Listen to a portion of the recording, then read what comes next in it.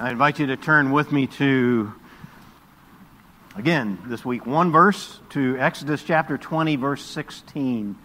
Exodus chapter 20, which contains the Ten Commandments, and then verse 16. Now, as I mentioned earlier, this commandment that we're going to be talking about this morning is a commandment that is very familiar to every single one of us. It's one that's been with us. We've known it well ever since we were very young and have grown older. And out of all the commandments, this is the one I think that we hear about the most. In fact, anytime either we or someone else breaks one of the other commandments, almost invariably this commandment is broken at the same time. There is a foundation that this commandment provides, which when that foundation is breached or when it's removed, it opens up the way for really all manner of the other commandments to be broken, all manner of evil to come in. And the subject of this commandment, truth versus untruth, is very often a part of daily discussions that we have. It may come up in discussions within our families, in discussions about people who have wronged us in some way, or maybe other people with whom we don't see eye to eye. Think about how often this is raised up in the media. Just yesterday, just on a whim, I went to a news website that everybody here, or most people, would be very familiar with. And I just began to look through the news stories. And the majority of the stories, I could tell, had something to do with this. Often an accusation of mistruth. You get stories like Facebook has been a haven for fake news. Or you hear about a politician that needs to be fact-checked. You hear about that often these days. Or maybe that some leader of some other country is spewing rhetoric, many falsehoods in order to sway public opinion. We live in a world that is always talking about lies, always talking about mistruths. But you know what's so often absent in this world and in these discussions? It's the central role that the law plays, or is designed to play in our lives. God's law is designed to play. You may remember when we first began the Ten Commandments that we said that a primary function of God's law is that it would serve as a mirror. Imagine I've got a mirror here, and it reflects and shines what is really inside of me. And it reveals, it shows the condition of our hearts. And when it comes to the ninth commandment, in particular, this is almost completely absent from the world around us. There are lots of accusations that are thrown around, lots of justifying and defending that is done, but very little reflecting. Very little asking the question, what about me? What about my own heart? Especially when it comes to this topic. What are the lies that I am responsible for? And that's what we're seeking to see and to understand this morning. We're seeking to use the law as a mirror to reveal our hearts. But we're also seeking to use the law in one more way, and that is as a signpost. And you know what a sign does. It points the way to something. And we want to, knowing and seeing and understanding the condition of our hearts, we want to see the way pointed to where we can find hope and where we can find deliverance. But in order to get there, we need to talk about what this commandment means and about how this world in which we live, how it affects us and how it affects our view of this commandment, how it affects how we see it and how we understand it. So that's our task this morning. Again, I'm just going to read this one verse, Exodus chapter 20, verse 16. This is God's word. You shall not bear false witness against your neighbor.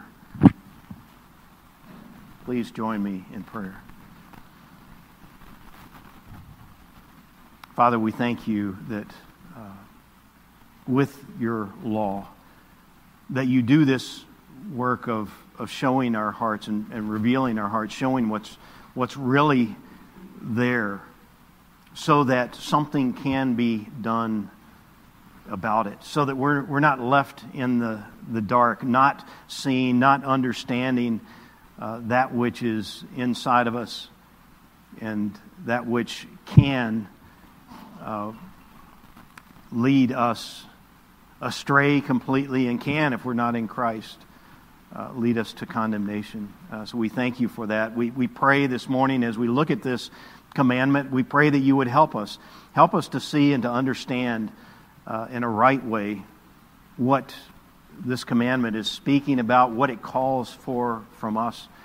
And I pray, Lord, that it would, by your Spirit, that you would show us the way to Christ, the way to finding a relief from our guilt, from our sin, that which is only found in Christ. We pray for your help in Christ's name. Amen. You know, it was several years ago, maybe 9 or 10 years ago, when our family was back in Dallas, and we got to know a wonderful Chinese man. His name was Charles, and his daughter as well. They had both fled from China, and they were seeking political asylum in the United States. I think I've mentioned him before in some context. But we got to know Charles and his daughter Grace well. We spent a fair amount of time with them. We had some connections with them already in our family. Charles, when he was in China, had been a professor of English literature at a university. And it's a well-respected position. He had all the degrees and had been in that position for some time. He had even traveled years ago, previously, to the U.S. and spent time at one of the top schools. I can't remember. It was Princeton or Yale. But he and his family also suffered persecution at the hands of the Chinese authorities because they were Christian. And in my discussions with Charles, he would often talk about one particular topic. He would compare China and the United States in this topic, and the topic was truth. And Charles said that he knew that here in the United States that lying was not uncommon, that we've got a problem in the public sphere with untruths. But he also said, you know what, it's not at all like what you find in China. Charles said that the culture and the environment in which people there in China experience truth is very different from here, because he said that truth has been completely redefined in every realm of life. He said that in every classroom, in every living space or apartment, in and through the media and through every organization, and yes, through the church, at least the official state church, truth is defined by the communist government. He said that they say what is true and they say what is untrue. And that becomes the new truth. It must be the new truth for everyone. And this is, he said, this makes it very difficult when someone stands up in the public sphere and refutes the truth, because they pay serious consequences. And he, in his own experience, enumerated those: loss of advancement opportunities, cut in pay, loss of job, even loss of apartment where they were living. And ultimately, if it continued forward, they would be silenced. And Charles said that in every one of these spaces, in the classroom, that he had in his classroom, in the apartment complex, in the workplace. There were those who looked just like everybody else that was around, but they weren't. They were spies for the communist government, against the people. And they were there to squeal on anyone who was out of compliance.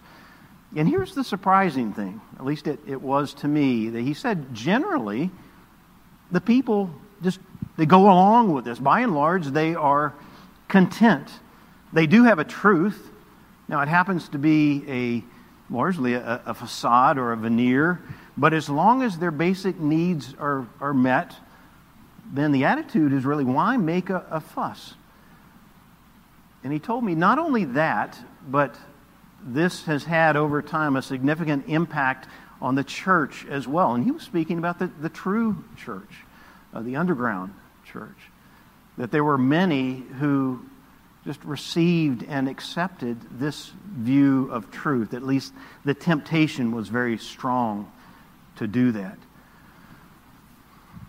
But when we come to God's Word, we know this has to create a problem for believers. And it was this problem that Charles ran into. And it's this, that truth, bedrock, absolute, objective truth, matters. Not truth that's been rearranged and twisted to look a certain way, but actual truth. It must be known, and it must be lived out. And so you can imagine why Charles, a professor of English literature in the classroom, teaching English literature, including works like, he said, Pilgrim's Progress, why he had faced persecution, why he was facing political asylum. Because the believer knows that truth matters. And, as is clear in this commandment that we're looking at this morning, we must promote truth, and we must practice it in our lives, not only with respect to the world around us, but especially in our relationships with one another. And that's what this ninth commandment is really all about. John Calvin stated the purpose of this commandment in this way. He said that since God, who is truth, abhors a lie, he hates lies, we must practice truth. He said, especially without deceit toward one another. What he's saying, truth matters. Objective truth matters. But we've got to realize that, like many of those that Charles spoke about within the Chinese church, that the world around us is constantly pulling at us, and it's constantly tempting us to receive its version of truth, to receive it on its terms. And even though we live in a culture that's very different from China, very different, as Charles described it, yet lying and twisting of the truth, misrepresenting the truth is so prevalent. And it's so weaved into the very fabric of our everyday lives.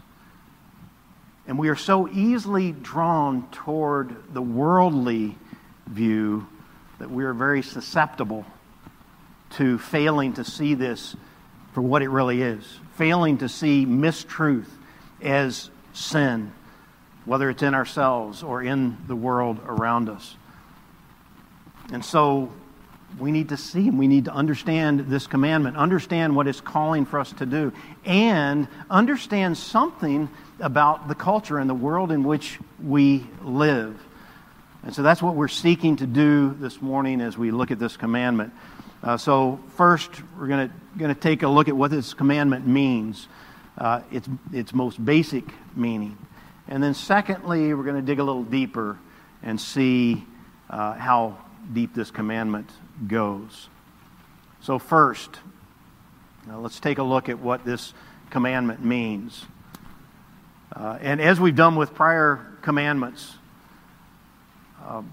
let's try to understand this in its most basic surface level meaning. So as we read the words of the commandment, let's ask, what exactly does this mean? Now, that may be different than what many of us here may expect.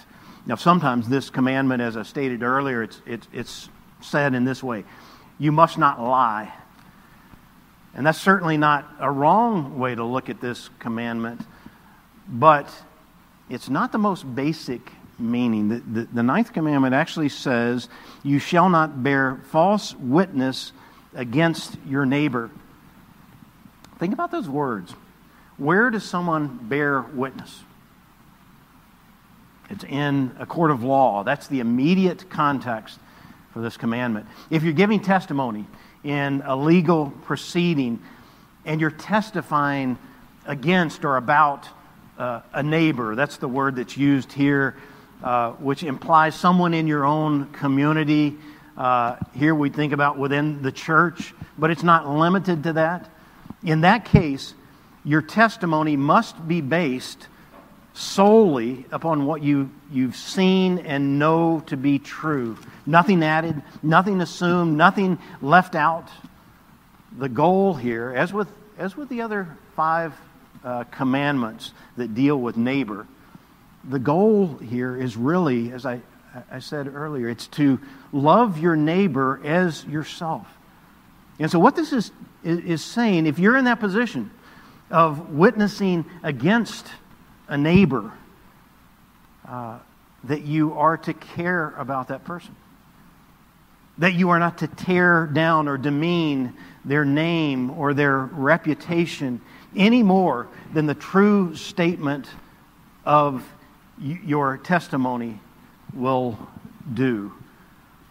Now, it's worth noting, I think, that during this time frame when these commandments were laid down, that the testimony of a witness was very important, was very consequential for the accused. It could mean, in many cases, a death sentence.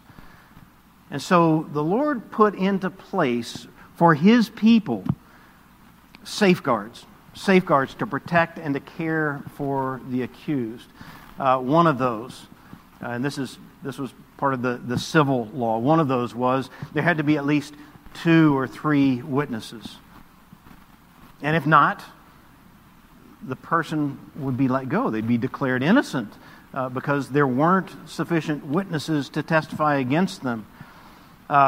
Another safeguard was that each of the witnesses were commanded not to bear false witness. So it was before the Lord.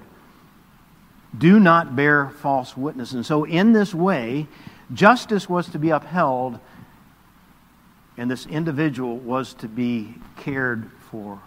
Notice that the real command to the person that's standing as a witness was this: tell the truth, but do it out of love for your neighbor. Do it in that way, and make sure it is truth that's being told. Now, this commandment, of course, does apply today. God's moral commandments continue forward. It's a statement of who God is. And so this commandment applies to us today, but I would guess that there aren't many of us here who are likely to find ourselves, at least not often, in a court serving as a witness. Maybe sometimes on the jury, but not as a witness in a court very often. But there are other times, frequent times, when this does apply to us. Think about this. If you're with someone else, or you may be with a number of people, and you begin talking about someone else who is not there with you. Think about what you're really doing when you do that. You're bearing witness about that other person who is not there with you. And maybe you're saying what you believe to be true about them. But what is often the temptation? We see it in our own hearts. The temptation is to tear them down. Remember what I read out of the book of James, chapter 3. He said, no human being can tame the tongue. It's a restless evil full of deadly poison. You know, we don't think about it that way, certainly, when we're speaking about someone else. In fact, I think that invariably we think that we're doing good, even if Even if we're saying negative things, we may be thinking I'm saying those to inform others or to warn them, almost like I'm doing a public service. But what does the commandment say? You shall not bear false witness. And remember, the design of that commandment is not to use words to tear others down, but rather to care for them. And this is especially speaking about those within the body, within the church, but it also does apply to the outsider. Rather, as with all of these commandments, they're seeking to build up others. Now think for a moment about what happens when we talk about others who are not present. That person who's not present with us never has a chance to defend themselves. They're never given the opportunity to correct what is said, to explain perhaps the circumstances under which some event took place, or to tell their own motives. It's very much like they are charged and tried and convicted without any opportunity to defend themselves. And we recognize this can't ever take place in a court of law because it's unjust, even if we believe that we're telling the truth. In the same way, what this commandment tells us is that this must not happen in our homes, must not happen in our church, in our workplace. And when it does happen, that we're bearing false witness against our neighbor. You know, it's so easy for us to justify this. We can call it slandering another person. Yet, if it really needs to be said, if there are things that need to be said, which is sometimes the case, maybe a person has wronged us. If that's the case, then we have a process in which to follow and to go through, which begins, it's Matthew 18. You can turn there sometime and walk your way through it if you're not familiar with it. But it begins with confronting the person directly so that they have an opportunity to respond. And it may be as simple as, I'm sorry. Or it may not be taken care of at that time, in which case there are other steps that are taken that are outlined in Matthew 18. But again, that's the right forum for it. Now, just before we leave this, let me suggest a couple of questions that we should always ask ourselves before we speak about another person in this way. And the reason I want to spend some time on this is because this is something that we are very susceptible to throughout our days. So here are a couple of questions to ask yourself about this. First of all, is what I'm about to say about this person, is it true? Secondly, is it something that might hurt their name or tear down their reputation with the ones I'm sharing with? Third question, would I phrase it in the same way if that person were right here with me? And then the fourth question, does it need to be said? In other words, am I in a position or in an office in which this needs to be shared about the one that I'm speaking about?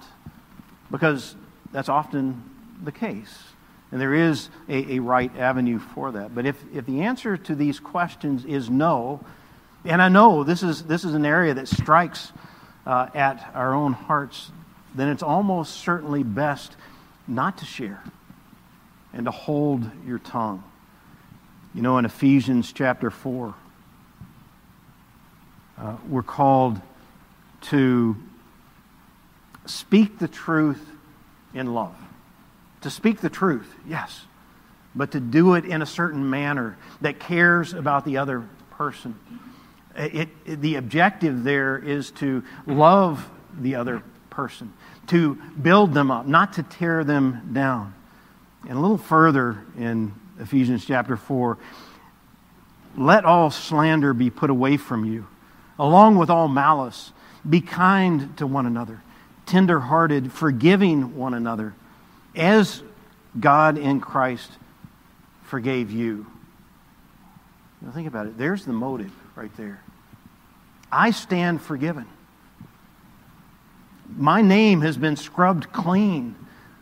I have been crucified with Christ. It is no longer I who live, but Christ who lives in me. And the life I now live in the flesh, I live by faith in the Son of God who loved me and who gave himself for me.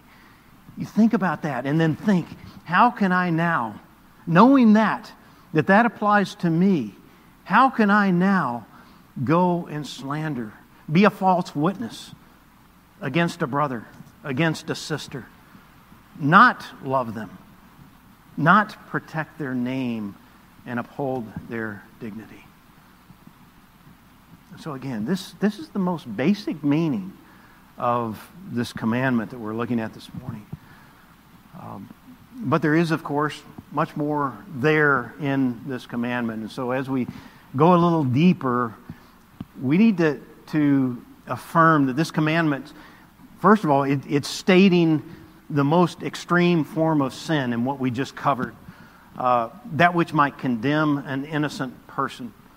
But the commandment, like the other commandments, also cover all lesser sins of the same kind. And so the underlying principle with this commandment is that God forbids all forms of untruth.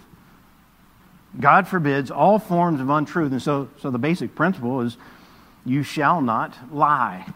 So it is to be found there. And the corollary of that, remember, anytime we look at the negative, we also need to see the positive. You must seek to uphold truth in all things. And so, of course, those two, they kind of open up the floodgates. There are many, many different ways of lying. And in many of these ways, we may not even recognize that we're engaging in breaking this commandment because we don't think of it in that way. But let me just mention a couple here. We break this commandment when we flatter someone, when we heap praises and compliments upon someone, but they're not really genuine. There's another unspoken motive that's in our hearts. We're looking for something. We're actually lying when we do that.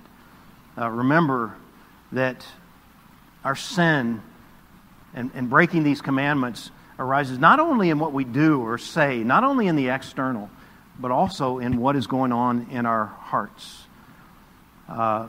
Secondly, we also break this commandment when we talk around an issue. Do you know what I mean?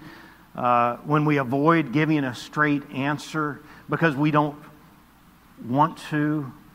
We want to put forward something else. You know, Jesus said, let your yes be yes and your no be no. Anything more than this comes from evil. You know, it's really, this one is the litmus test for a politician, if you think about it. They so often talk around an issue. Let your yes be yes and your no be no.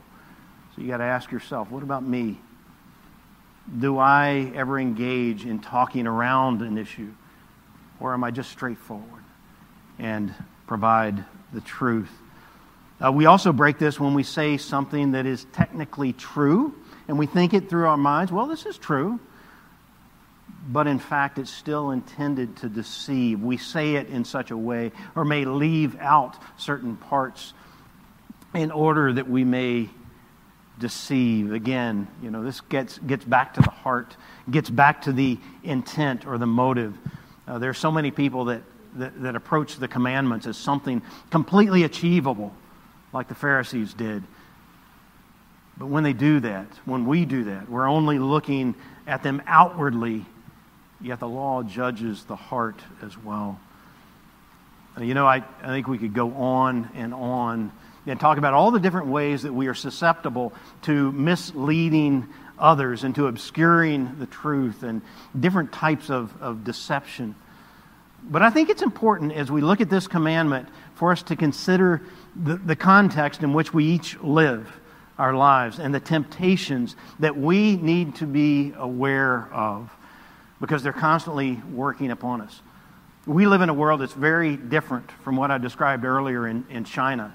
You can watch the Olympics now and see them going on in China and recognize as you think about and as you hear about the way that China is controlled, completely controlled, that it is a world that is very different from ours. Yet when it comes to truth, they're very much the same, I believe, in one very important respect. You know, we live in a world that's constantly telling us there is no objective truth. We're surrounded by it. Everything is relative. You decide for yourself what truth is. And this has found its way into almost every avenue, everything that we engage ourselves in. If you go to the doctor's office and you fill out one of those forms and tell about yourself, you're probably going to be given an option not of who you are, but of how you'd like for people to identify you, as male or as female. Even on some forms, the personal pronoun that with which you'd like to be referred. And the message there is, you choose. This is your own truth. You are able to make it up for yourself. Now, this is very different from what has occurred in China. Yet it's very much the same in this way, that when that happens, truth is removed. Actual truth is removed, and it's replaced with a new truth, with a truth that is mine and a truth that is yours. And this is the way that we are to live our lives according to the culture in which we live. It is a redefinition of truth itself. It's called postmodernism. And it provides a foundation upon which many, many lies are able to be told, because truth itself is redefined. It's removed from the picture, and in its place is left a facade. And this is the point at which the ninth commandment is attacked. And I'd just like to mention a few of the places in our world today in which we see this. And the reason I want to mention these is because they have an impact upon us and upon how we view truth. Now, I'm not telling you anything here I don't think that you don't know. And yet, I want to remind us that there is a warning here for us. First of all, there are lies, we know, in much of what the media tells us. There are organizations, media organizations, that purport to give us the news. News is a telling of what has happened, and what someone did, and what the ramifications are. It's the facts. But the problem is, and this has become standard in the world around us, that those who are delivering the news want us to see it in a particular way. And so there's a certain spin that's put on it. And so instead of receiving facts, we're receiving a certain version of those facts, and it's called truth.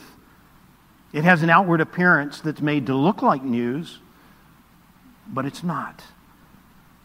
And right there's a danger for us. This is where the ninth commandment comes in. Because we can be tempted to choose the truth that we want to hear. Some will choose this truth. Others will choose this truth. That's the media. Then there are lies that many scientists tell as well. Not all, but many. You know, science is based upon testing, upon observation, upon determining a hypothesis based upon the evidence.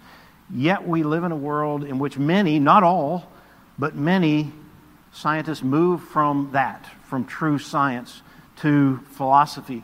Why? Because they want to extrapolate from that, to make the data fit their own conclusions, which they then present as fact. You know, how many times have we heard, follow the science? And that's not a wrong thing. That's a good thing. Follow the science. But if it's not true science, when it's been twisted so that it derives its own conclusions, what are we left with? It's actually very unclear, because we don't have the degrees, and we're not able to make the determinations. But what's happened? Truth, objective truth, has been removed. And some people choose this truth, and other people choose this truth. And again, there's the danger that we are tempted to choose the truth that fits what we desire, what we want to hear. And then we move from science to politicians.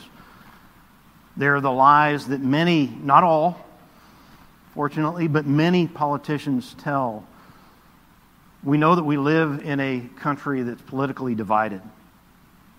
And it's become accepted that this is the way politics work, that it's relative. Truth is relative. It depends on your perspective. And so a politician is asked a very direct question. And in answer to that question, they give a truth, but it's a certain perspective of truth. It's a facade that's given. And it can sound good, yet it's really designed to present one side of things. And then what happens? I got to point this out. The media steps in and they become the truth arbiters. Remember what I said about the media. And so what does that do? It only creates more problems.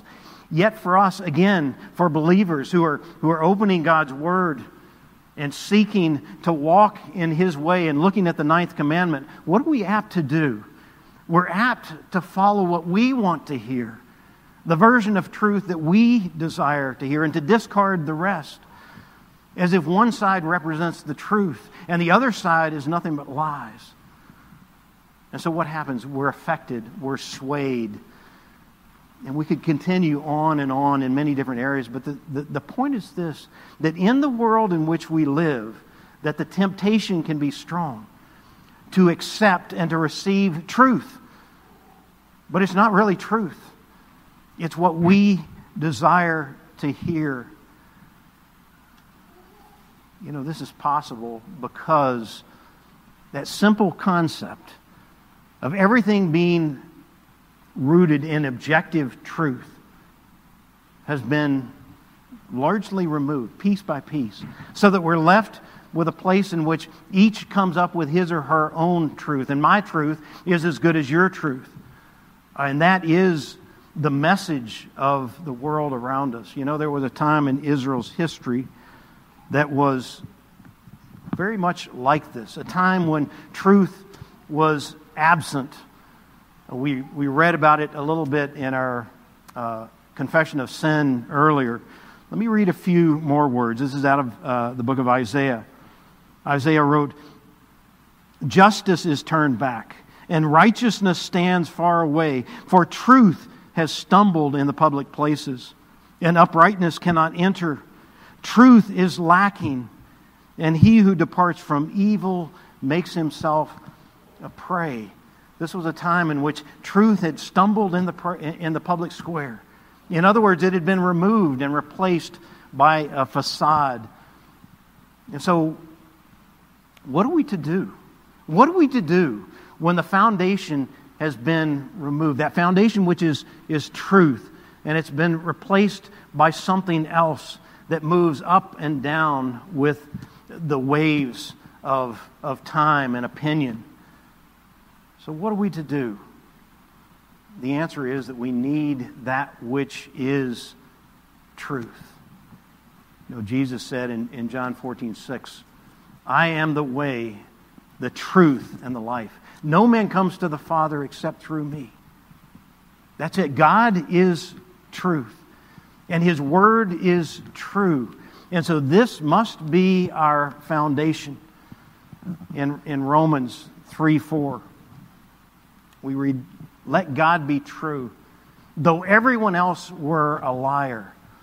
Even though the rest of the world might be full of lies, we've got a place to turn to. We've got a place that is solid. We've got a place that is secure, a solid refuge for our soul, one that doesn't shift with a political climate. Now, in doing that, we may not have all the answers as far as what the science is really telling us. We may not be able to tell which side, this side or that side, is right, but we can know the truth. You know, Jesus said in John chapter 8, "If you abide in my word, you are truly my disciples, and you will know the truth, and the truth will set you free." That's what we need, is true freedom. Freedom, ultimately, from this world. Freedom from sin. This is where we find the truth. And so the question, how do we avoid being drawn into all the falsehood that surrounds us today? How do we obey this 9th commandment and remain a people who are about upholding the truth? Ask yourself these questions.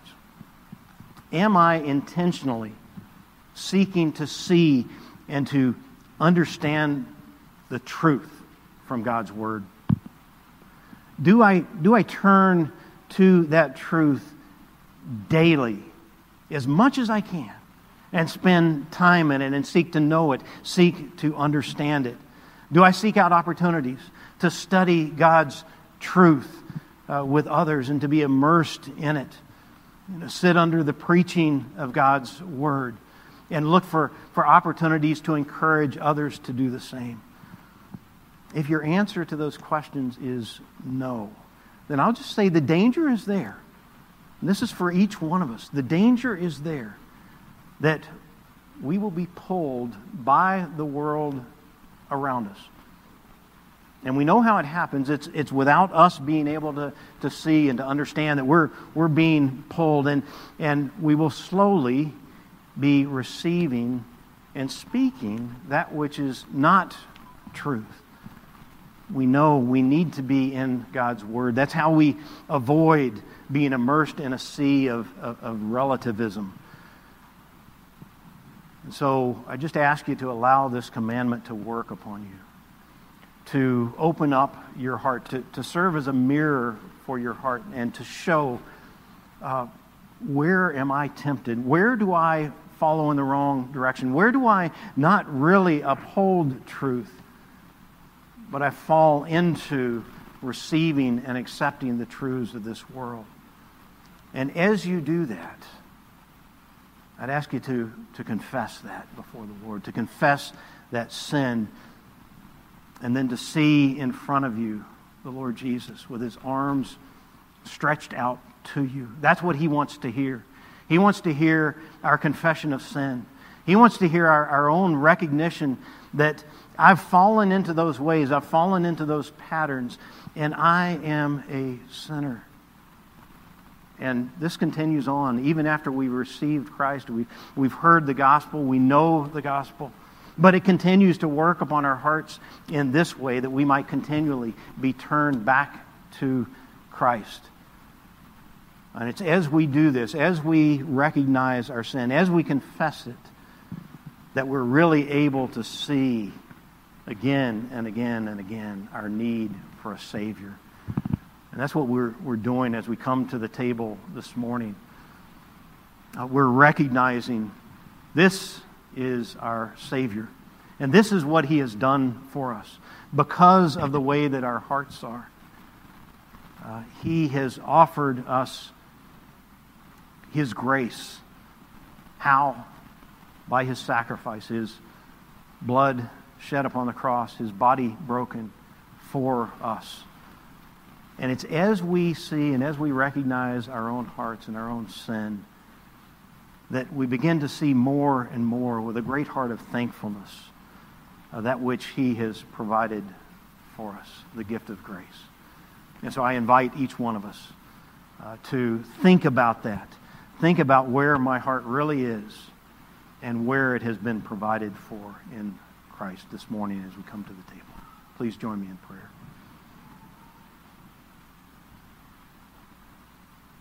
Father, we thank You that we can know truth.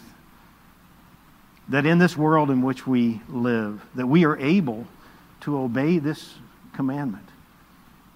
That day in and day out, even though we live in the world, that we don't have to be of the world. And so I pray, Father, that if there are particular sins that have been revealed in our hearts this morning, Father, I pray that you would make those plain to us, that you would help us to call those out as sin, and then help us to turn back to you with new obedience, with hearts that desire to walk with you and to know you as our God. We thank you for your law, and we thank you for the way that it works upon us. We pray these things in Christ's name. Amen.